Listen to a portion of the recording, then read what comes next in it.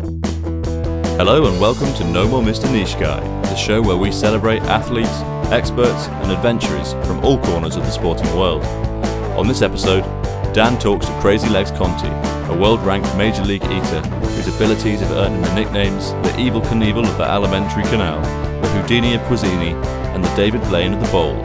So without further ado, loosen your belts and please enjoy our conversation with Crazy Legs Conti.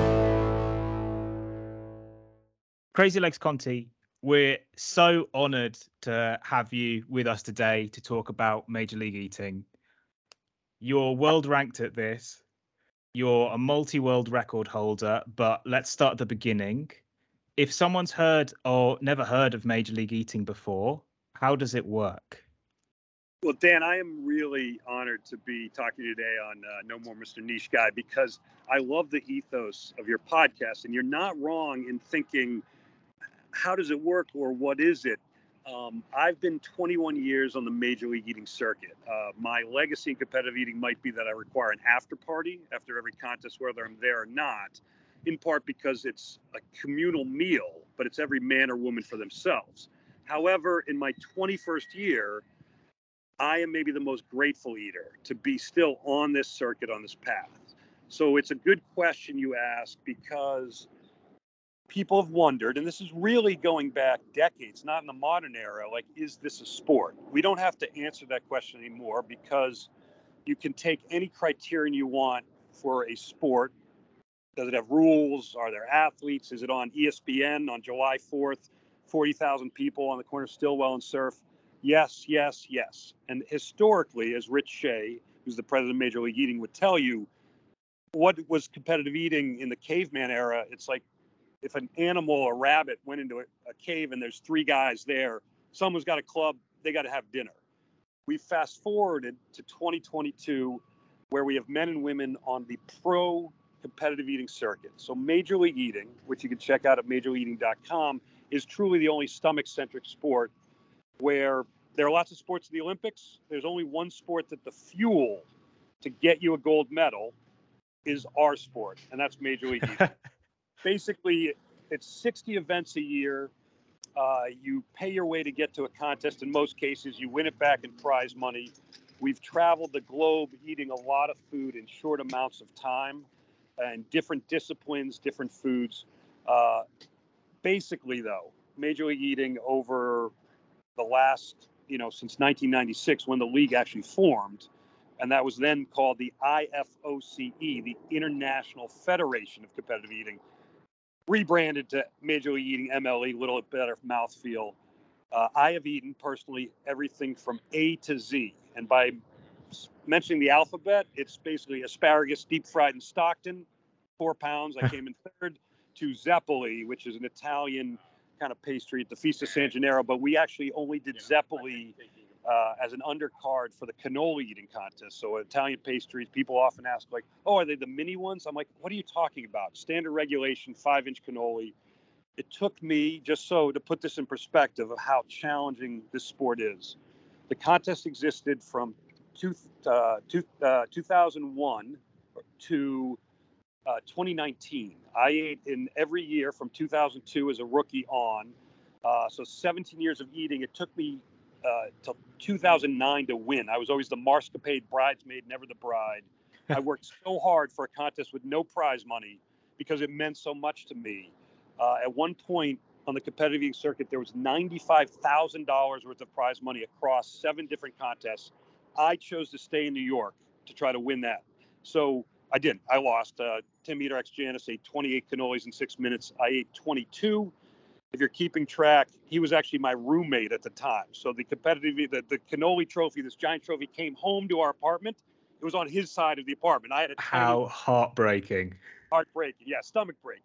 But basically, people want to know, like, how does it work? Well, there's no science other than mind over stomach matter. There's no magic other than everywhere in the world I go, I am a bon vivant. I hope people have a good time with me, and I get to eat amazing food and talk to amazing people. But how you get into the sport really involves following it, seeing where the events are, trying to go to your local event. And as an example, this is the perfect example. So I've had 2 events in 2022. I got to go to Miami for Wings for Wishes, which is a sports grill bar. They're incredible wings. There's 3 locations, but anytime you can combine a sport, what I do, with philanthropy, altruism. So the Make-A-Wish Foundation benefited from us eating a lot of chicken wings. The second event Amazing. I had, yeah, and the second event I had was in Manor. I'm going to say it with the Texas accent. So you and I would say Manor, Texas, but I now know it's Manor. They're celebrating Manor's 150th anniversary with Texas sausage from Elgin. I would have said Elgin, from Southside Market. So it's 100% beef sausage. It's smoked before, it's finished in a grill, super dense, hard meat to eat. I was there with a bunch of eaters that I absolutely enjoy eating with. Mickey Sudo, her partner Nick Weary. Mickey Sudo has beaten me in almost every contest. She's the female hot dog champ. So, like, people are like, well, what's your record against Mickey? I'm like, I think it's like 0-7. They're like, oh, that's good. You've only lost 7 times. I'm like, no, I've lost 7 years of contests. But two people were there. Well, I want to get into an eater who was there in a minute, but 2 brothers, the Meath twins, identical brothers, natural bodybuilders. So they stay at the same weight. Like, they'd always been fans of competitive eating, and the event was coming 20 minutes from their hometown. The Meath twins were just super excited to eat. And interestingly enough, one ate less than me, one ate more than me. And I felt like, even though they were super complimentary, I was like, I thought you guys were going to eat the identical amount. How are you going to keep the same weight? So these are 2 incredible kind of athletes from a different sport that figured out that was the event for them. So for anyone out there listening, it's worldwide, because there's a guy, James Webb, from Australia. I haven't met him yet. He performed incredibly well in an Indiana Jack's Donut Hole donut eating contest. He's performed incredibly well at Benny's Virginia Slices, which is sliced pizza. There's multiple locations. Pizza is incredibly hard to eat in competition. You've eaten a slice of pizza before, right? I have, yeah, several. So I'm going to quiz you here. I'm not going to ask you how you would eat it competitively. Tell me if it's a New York style slice of pizza called a walking slice. How do you deal with a slice of pizza personally? So I fold it in half at the middle. So it's a triangle, and I cut that triangle into 2 other triangles with a fold. Is Gotcha. that So correct? that might be great if you don't want to get a little grease on your nice shirt, but in competitive eating, you've already lost. I'm sorry, I'm going to be judgmental. You're going to reverse the fold. Reversing the fold is folding it the opposite direction. So you have cheese, you have the soft wetness that's going to line up both on the top and the bottom of your mouth. Now, you'd say, well, that's just it, except different eaters do different things in competition. What's the hardest part of the pizza to deal with, would you guess, Dan? So I'm guessing it's the dough, and I wanted to ask about this as well, because in terms of the technique, I've read in your book it's important to have wet with the dry. That's one of the things you're thinking about when you're going into something. How does that work? So start with the pizza and tell me some more. So you're correct. Like, going into a food, you always want to know the contest food, because you can't just say pizza. We do different pizza scenarios. Fat Boys Pizza in Metairie, Louisiana, is a larger format slice, meaning it has less crust to cheese topping ratio. So what you're doing is you're constantly, it's like the Terminator, like the first Terminator, Arnold Schwarzenegger. You're looking at foods, and you're literally, the mind is a computer to figure out, how does this work? I'm going to Tetris it in my stomach, but how do I get it in the most efficient economy of motion? Hardest thing to deal with in pizza is crust. It's a non-dunking food. So to be honest, I spin it around. I reverse the fold. I spin the crust around, because I'm going to eat the crust in 3 bites. I'm going to have liquid in my right hand. And you're correct, in the book that I fairly recently published, which is called The Loneliness of the Long Distance Eater, A Competitive Eater's Diary. It's kind of a play on an Alan Silito book, because it's the working man's journey to figure out how you can, the stomach can fill up, but the mind never can. So mind over stomach matter. So pre-visualization, looking at that slice of pizza, I can imagine what it's going to feel like, having done this for 21 years, at each moment of the contest, but I don't really know until I get to that 10-minute contest. So you got to go in with a strategy. And for me, what's been incredibly important in my 21st year, which is incredibly important for so many athletes, and I really feel this to be true. So many athletes talk about being in the zone and doing something. I love basketball. I'm still hopeful that Brad Stevens is going to call me up for the Celtics are in the championship. We're going to raise another banner, but it's fairly unlikely based on my skills at this that I'm going to get called up to the NBA championship. So it's not about Jason Tatum or Jaylen Brown saying I was in the zone. It's about what they do beforehand. And preparation to get to flow is incredibly important in competitive eating.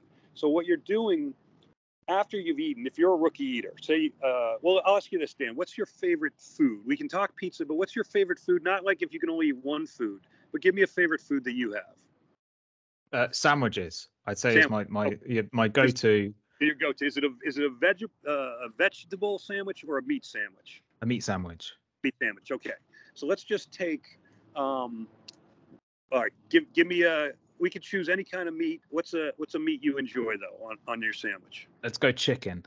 Chicken. Okay. Interesting. All right. So chicken salad sandwich, we're saying? Chicken salad. Yeah. Okay. So we've never actually sanctioned chicken salad. I think it's delicious. I like it with a little tarragon. But in a chicken salad contest, it would be non-dunking because it would be too messy to have a judge, a major league eating judge, determine the detritus afterwards. However, you do need to pair the liquid. Tim Eater-Janis, now as a retired eater, he's a guy in face paint. It was the alternative beverage movement. So a chicken salad sandwich is fairly moist, but chicken's going to dry out because you're looking at numbers that people want to get to. Really, Jeff the Digester Esper, who's the number 2 eater in the world, who challenges Joey Jaws Chestnut in a lot of foods and beats him. He's looking to do a pound of meat a minute per contest, but in sandwich foods, the bread is drier. So Tim Eater-Janis said the alternative beverage movement is pairing a sweeter beverage with a savory food. Chicken salad sandwiches are actually savory. So Tim, if he was still eating a circuit, he loved lemonade. I like Tang because they sent it up into space with the astronauts. I'm like, if it's good enough to head towards the moon, I'm dunking all my food in it. But because I'm not dunking the chicken salad sandwich, I need to hold that in my actual right hand. My left hand is my less dominant hand, but I'm going to eat a sandwich, and let's say these are full sandwiches, so they're not, cut on the diagonal because we don't have time to deal with that. We have no napkins. We're not trying to look pretty. You can clean yourself up for the after party, but I'm literally taking that sandwich and reverse extruding it with my left hand, where I'm just forcing it about a third of it into my mouth. I'm taking a sip with the Tang, a small sip on the first one. I'm extruding it, so I get the next 2/3 of the sandwich. I'm taking another sip, which is just liquid, to kind of get the moisture going, and then that last third, I pop that in with my left hand, and with my right hand, I take that cup, and now it's not a sip, it's a glug, it's a chug. It's because I'm creating a log flume-like ride from my mouth through my esophagus into my stomach, and then that's 1 unit of food, and then I repeat that for 10 minutes. So you're talking about an interesting George Shea. He's got the boater hat on July 4th. He's up on a riser, fire and brimstone. Every competitive eating MC introduces the contest in a similar fashion. They prepare you for what's going to happen, but no one knows what it's like because the journey is you're communing with the food. You're not actually eating against the eater to your left or the eater to your right. So let's say I get one chicken salad sandwich down in the first, let's call it 20 to 30 seconds. Maybe I'm going to pat myself in the back. I'm not, because I still have 9.5 minutes left. And I would tell you this for anyone who is watching competitive eating, the last 2 minutes are where dreams are made and realities are broken. The last 2 minutes of any eating contest is literally when your body says it's had enough. I should mention there's one rule in competitive eating, which is if you reverse, we don't use the V word, that's vomit. We don't use the P word, that's puke. If you have an urge contrary to swallowing, you're disqualified. So you can leave it literally, you can leave it figuratively all on the table, but not literally on the table, because then you're disqualified. But that last 2 minutes, and you're allowed to stuff the food in the buzzer, but you have to clear it in an acceptable amount of time. So if you're in the Outlaws egg roll contest, do not stuff 3 egg rolls in your mouth at once, because you won't finish it in the time it takes you to clear your mouth. Those are the parameters, those are the rules. That still doesn't tell you, looking from the outside as a spectator or even as a fellow eater, if you've lost your mental focus and you look down the table, you're going to be demoralized. You're going to be discouraged. So just So, to clarify the rules, so you've got a set period of time and you have one food. Yeah. You need to eat as many of as you can in that period of time. You can't reverse, which you've given a very good definition of. Thank you for that. Yeah. In some foods, you can dunk to combine it with liquid, but not all of them. True. And tell me how detritus works. So I've seen some clips. Sometimes it seems not everything's getting eaten. How does that get counted? Yeah. So what we call debris food, call it chicken wings. So Hooters chicken wings in Buffalo. We do the Buffalo Wing Festival every Labor Day. We did Sports Grill wings. Those have a bone. Oysters. I absolutely, I am the. This is a spoiler, but if you watch Crazy Legs Conti, Zen and the Art of Competitive Eating, it's streaming somewhere for free around the world. That was my journey from casual diner to gustatory gladiator. I was a fan of the sport, and then I was eating oysters to break the record at the Acme Oyster House during the Super Bowl my hometown Patriots were in. But my friends, Chris Kenneally and Daniel Franco, we're all filmmakers. They filmed me. I had no say in it. I'm incredibly proud that 21 years ago, there's footage of me cheering on competitive eaters who I love. Later turned pro, Hungry Charles Hardy, now the commissioner of the league, Eric Badlands Booker, who's still doing competitive eating, but mostly focuses on Badlands chugs. Picture, if you will, these two voluminous African-American men saying, Crazy Legs, you're on the circuit. Let's get you a plate of Nathan's Famous hot dogs and buns, 5 of them. Let's see how you do. And then they made me do sprints of hot dogs. But what happens when you convert yourself to being a pro athlete is you have to find in yourself the ability to realize you're actually not, it's a communal meal. It's the brother and sister of the stomach, but you're competing against yourself. And that's the hardest thing, I think, for anyone to understand. Hmm. So to answer your question, it's one of the few sports on the planet that I know to be such an internal journey. If you had 3 months to train me, Rocky style, for my first eating competition, what would we do? Okay, so that's a great question. And Rocky style, 1978, he wasn't eating a lot of cheesesteaks, but we've eaten a few in competition. But really, what everyone wants to know about is the biggest contest on the circuit is hot dogs and buns, and that's Nathan's Famous hot dogs and buns, because according to the annals of competitive eating, this contest has happened over 100 years. Nathan's was created by Nathan Panda Worker. His wife Ida came up with the spice profile, which is top secret, but I have toured a factory. And I would tell you, the question that you didn't ask, what's the most difficult thing to eat on the circuit, is Nathan's Famous hot dogs and buns. So say we have 3 months, and this is actually particularly pertinent to what we're talking about, because I have been on the circuit 21 years. This is my 21st year. I've eaten at the finals on July 4th at high noon at the corner of Stillwell and Surf, which is the exact location that Nathan's Famous was invented and started selling hot dogs 103 years ago. So I've done it 15 times out of 20 years. I hope to be there for my 16th time out of 21 years, but you have to qualify. So we're right in the middle of hot dog season. So if I was training you, I honestly would say, Dan, don't start off with hot dogs and buns. These are the most difficult. But since you asked, you would actually be best served taking the lead, looking historically at someone, Adam Moran, who's known as Beard Meat Food, who's the greatest eater in UK history.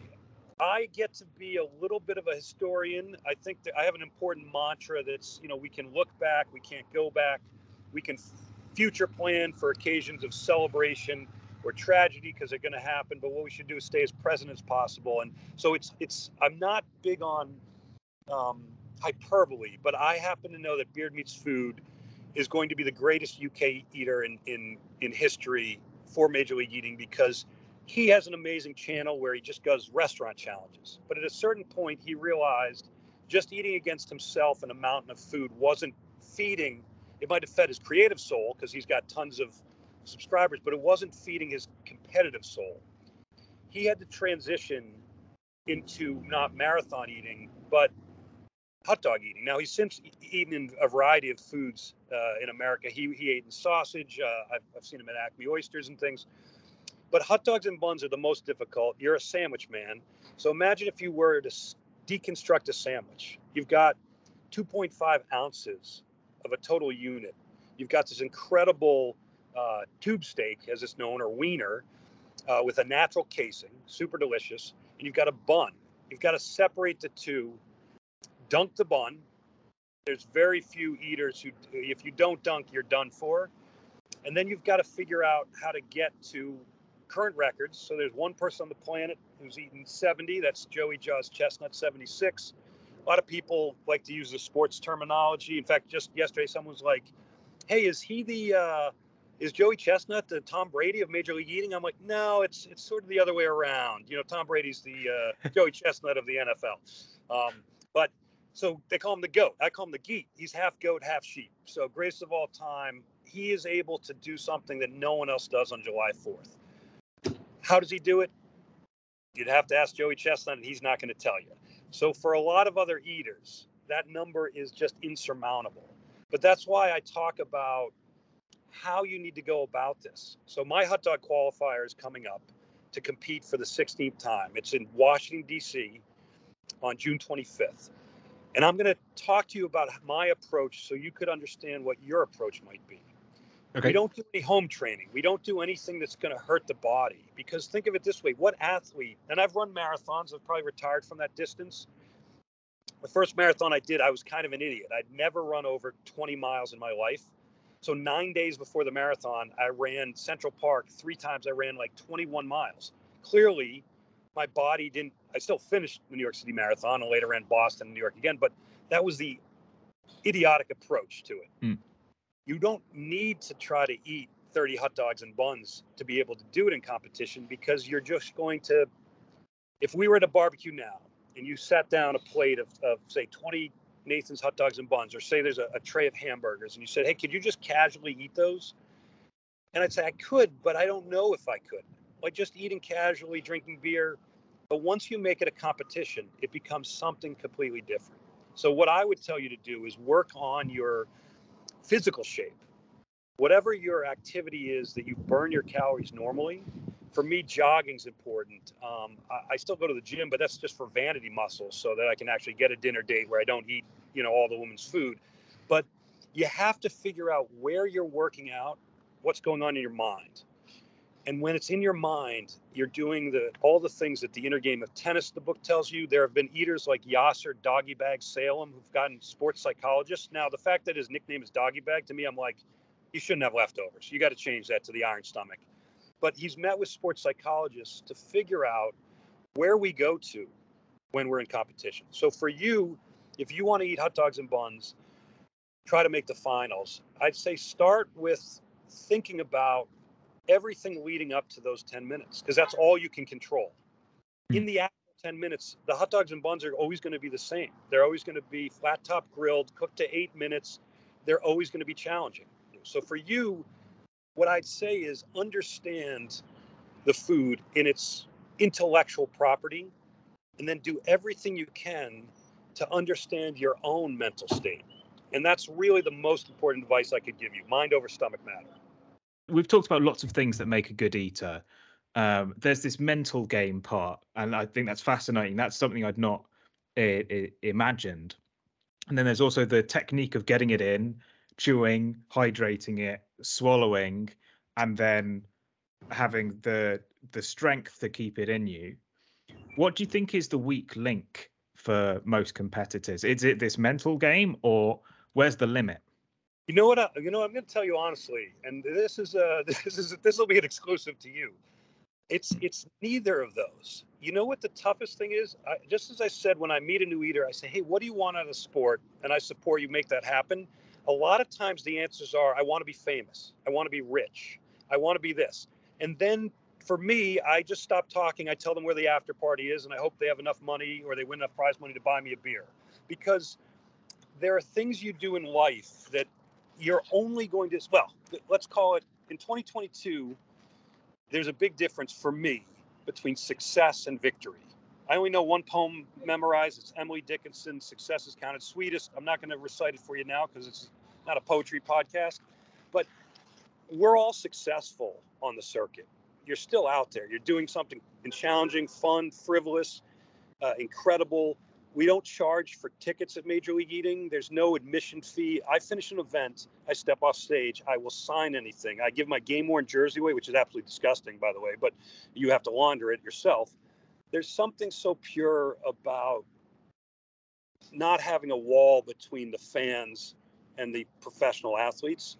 I will say this, at Ben's Chili Boy contest, like Joey Chestnut, he won with like 2 gallons. I did like 1.5 gallons. It was a breakout performance for me. And he was really patting me on the back and he was giving me so many accolades. I was like, wow, he's never this complimentary. And then I realized he was wiping the leftover chili on the back of my shirt. But so the notion that you come on the circuit and you want something out of your experience, I think is maybe the wrong one. I think most, let's just say that the competitive eating road is littered with the carcasses of the egos of eaters who ask too much of the circuit and not enough of themselves. And that I really think is true. I just want people, there are eaters that maybe they think this is going to be the panacea for their life's ills, that they'll become so famous that they'll be recognized the world over. They're eaters that think I can make all this money doing this. And I'm not, there are those possibilities. But the people that I think succeed are the Prudence DiBenedettos of the circuit, are the Jules Goldbergs of the circuit, are these men and women who they're like, they're known as table enders in our sport because the maelstrom of meat is at the center. If you're at a table ender, you're not necessarily, you belong at the table, but there's guys who've retired from eating steak belly and wing kong, who some of the greatest humans on the planet because they knew they could perform in certain foods and they couldn't in others, and they went out and they just opted in. As an example, I am the 4-time corn on the cob eating champion of the world. They do it every year in West Palm Beach at an event called the Sweet Corn Fiesta. Will I ever be the 5-time champion? Well, I don't want to put anything out to the universe that I don't want out there.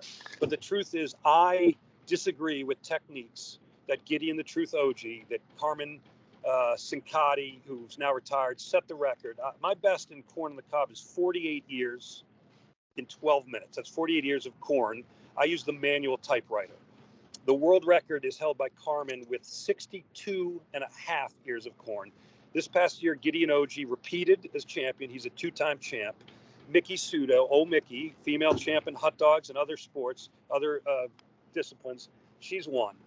But they use techniques like the Florida rake, where you go up with the corn and it sprays everywhere, or the Florida stripper, which refers to Achilles, those are strippers, to keep their thin figures. So these are corn techniques to get the kernels off the ear that spray a bunch of corn. You had asked about detritus. You got to pick all that detritus up by the end of the contest and try to get it in you. But to me, and certain eaters won't do corn on the cob because it's such a technique food. I can't rail against what people are doing to get faster, better at corn on the cob. I just know what I do well may be outdated as the manual typewriter, which is left, right, left. I swallow, I don't make the ding noise, and then I go left, right. So in a way, if I'm asking myself the same question, like I have to know going in, and also I'm fiscally irresponsible. I once bet my credit card bill on the corn on the cob eating contest. I came in second, I covered, but I didn't have a lot of money to get back from Florida to New York or spend at the after party. So you kind of have to look at the foods you want to excel in, but you can't hang your hat on one food as eaters had done in the trophy area. So there's guys like the world butter champion is Don Moses Lerman. That butter record will never be broken. We may never eat butter again. But in today's world, you have to be a cross-disciplined athlete, which is why, like Jeff the Digester Esper, I don't know how much I can divulge because I think DraftKings, which is a gambling site, is a sponsor of July 4th generally. So I am very cautious as to predictive things. But Esper is out of Oxford, Mass. He's a former powerlifter. He teaches math at a vocational school. The kids could care less what he does in the competitive eating circuit on the weekends. He is both a scientist of food and knowing what he put his body through as a power lifter. I consider him, there's no geniuses on the circuit, but he's an expert. Now he goes up against a guy like Joey Jaws Chestnut. He's beaten him in 7 contests. But when we arrive on July 4th, there's something about the food you chose, the hot dog and bun, that it is just so challenging. That's why I would be so honored to make it, to qualify, to be there for my 21st, for my 16th time at the final table. So in a way, well, Joey Jaws Chestnut is the male champ. He's only been beaten in the last 14 years by Matt Megatoad Stoney. Mickey Sudo's the female champ with 48 hot dogs and buns in 10 minutes. Last year, she was pregnant with her and Nick Weary's kid, Max. Wait till that kid turns 18. The product of 2 top-ranked eaters. So Michelle Lesko is the female champ. So if you're gunning for any of those 4 people, should they be at July 4th, it's literally like saying on Earth, I'm going after the 4 horse people of the esophagus. Like, you just mention their name and dogs start barking. That's how it works. I shouldn't say their names anymore. How difficult is that? Well, look, I'm trying to get there myself. And I would tell you this, our jerseys, on the back of our jerseys at July 4th, they put your personal best in hot dogs and buns. Does it matter that I've eaten 12 pounds of poutine? It smokes poutine. Does it matter that I've eaten, Rouse's crawfish in huge amounts of poundage? It doesn't. You're distilled down to a number on the back of the jersey. And I will mention this. I was so honored because I've lost more hot dog qualifiers than any human in history trying to make July 4th. So at one point I asked Nathan's, they said, well, what's your personal best? What's the best you've ever done? We've seen you eat a million times. I said, I feel like I've eaten an infinite amount of Nathan's famous hot dogs and buns. Could I have the infinity symbol on the back of my jersey? And that was honored for 2 years. Now, should I qualify? Will they have room for 25.33? I don't know if all those numbers will fit on the jersey. But the way I approach it is you have to take your victory. Well, let's say you have to take your success at every contest. You've made it. You've qualified. You're eating. I'm going to have an after party at a dive bar somewhere near. But will you have your victory? It really is up to each person. And like I would leave your viewers, your listeners, with the notion it doesn't have to be competitive eating. But if you want to join this sport, like, you have to think like anyone at the top level of their respective sports. I'm not just going to be a pro. I need to figure out what victory is to me. You've talked before about technique foods and that you like technique foods. What are some examples of foods that need strategy and that don't? Good question. Okay, so the only ones that don't need strategy, the only ones that are simply capacity, meaning how much can you fit of a softer food in your stomach. Sometimes there are things that can be detrimental to that, meaning you have to use a spoon, say in grits. My next event is in Mattituck, Long Island. It's at a strawberry festival. Usually it's on Father's Day. This year it's June 18th. So by the time, people are listening to this, it may have already happened. It may not have happened. But I would tell you, this is a contest, besides the fact that I love dessert, and on the circuit, that's guilt-free calories, meaning anything I eat in competition couldn't possibly count against any non-existent diet I'm not going to go on. But I do focus every bite, chew, and swallow to arrive at a certain point at certain contests. However, strawberry shortcake is super delicious. Is it a technique? It depends on how thickly they slice the top strawberry, because otherwise it's just half-pound bowls of sponge cake, of strawberry slop. I don't even know. So, like, sauce. What are they putting on that?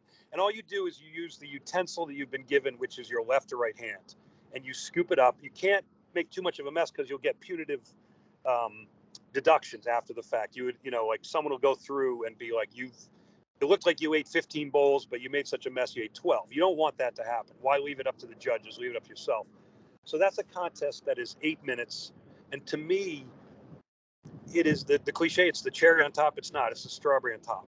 So what you're witnessing on the competitive eating circuit is people who've combined the best of figuring out their technique with also figuring out the joy.